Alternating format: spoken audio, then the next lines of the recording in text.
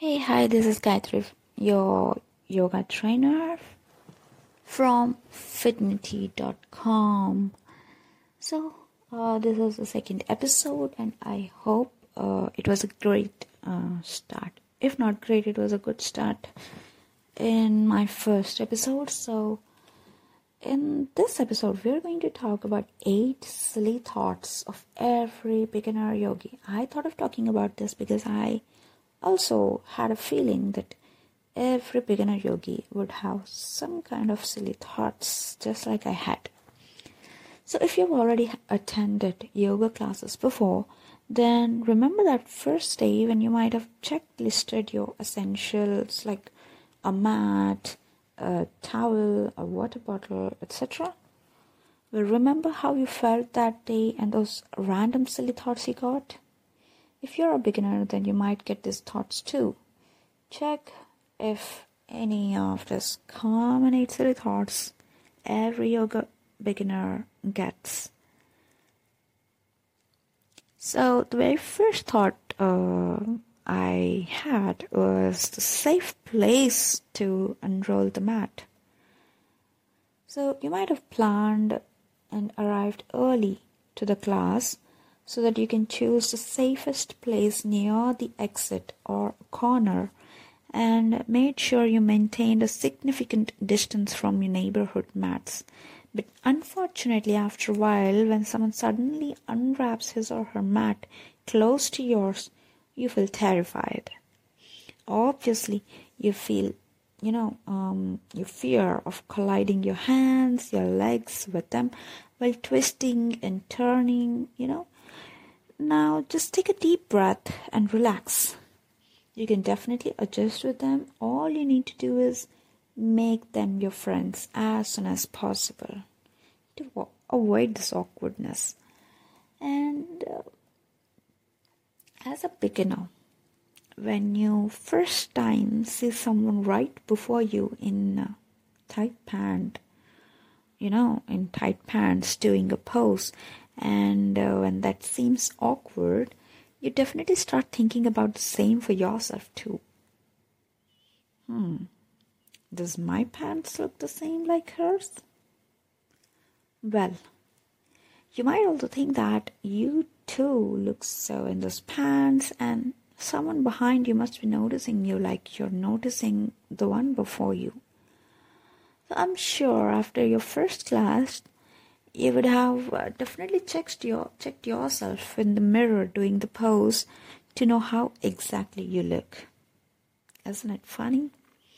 Well, but that is absolutely alright, because after a certain number of classes, you observe that you also would stop noticing others.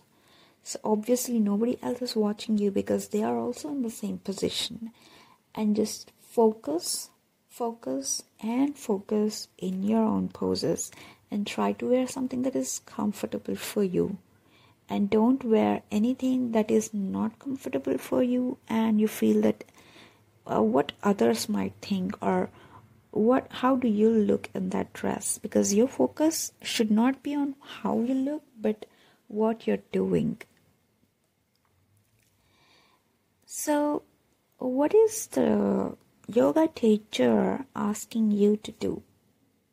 Your first yoga class would have been a challenge for you since you never heard of these poses before, and at one side, understanding a pose is also difficult. You might have tried to understand each and every turn and twist she's trying to explain. However, your teacher definitely isn't expecting you to do it perfectly either. So you just need to be very comfortable with your body and do whatever it says.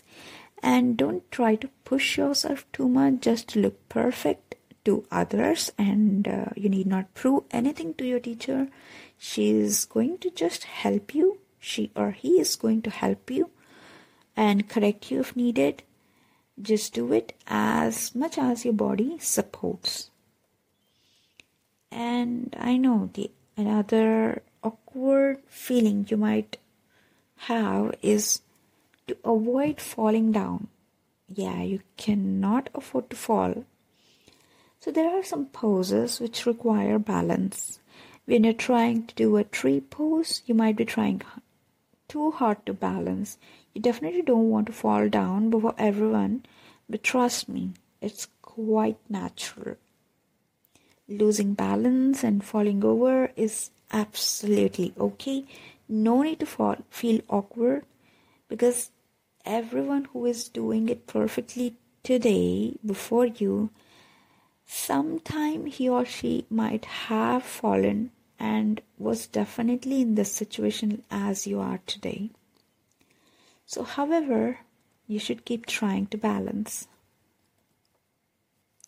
And when something distracts, one of the simplest tasks is pranayama. You just need to breathe, but when you find a distracting thing like a hair strand on your mat, dirt on the floor, etc., you get distracted from your task. You still might be doing it, but all your concentration is on that particular thing on the mat. So this is something you need to focus on. Practice more and more to concentrate on your task than such things. And obviously you hate your teacher for doing this to you. And what is it? While going to the class, you assume coming out all fresh and rejuvenated at the end of the class, but unfortunately, when your trainer asks you to do a tough job like a plank pose or a squat, then you feel like killing her, don't you? You might have heard a lot about the benefits of these poses, and I'm sure you'll later on start loving it as well. But till you master the pose, you keep hating your teacher. And it's been few days or a month since you've joined the yoga classes, and there you see this new guy or girl today doing that pose so effortlessly. You have put all your efforts to master that, and she's doing it all easy, and you envy her. Oh, I'm so jealous.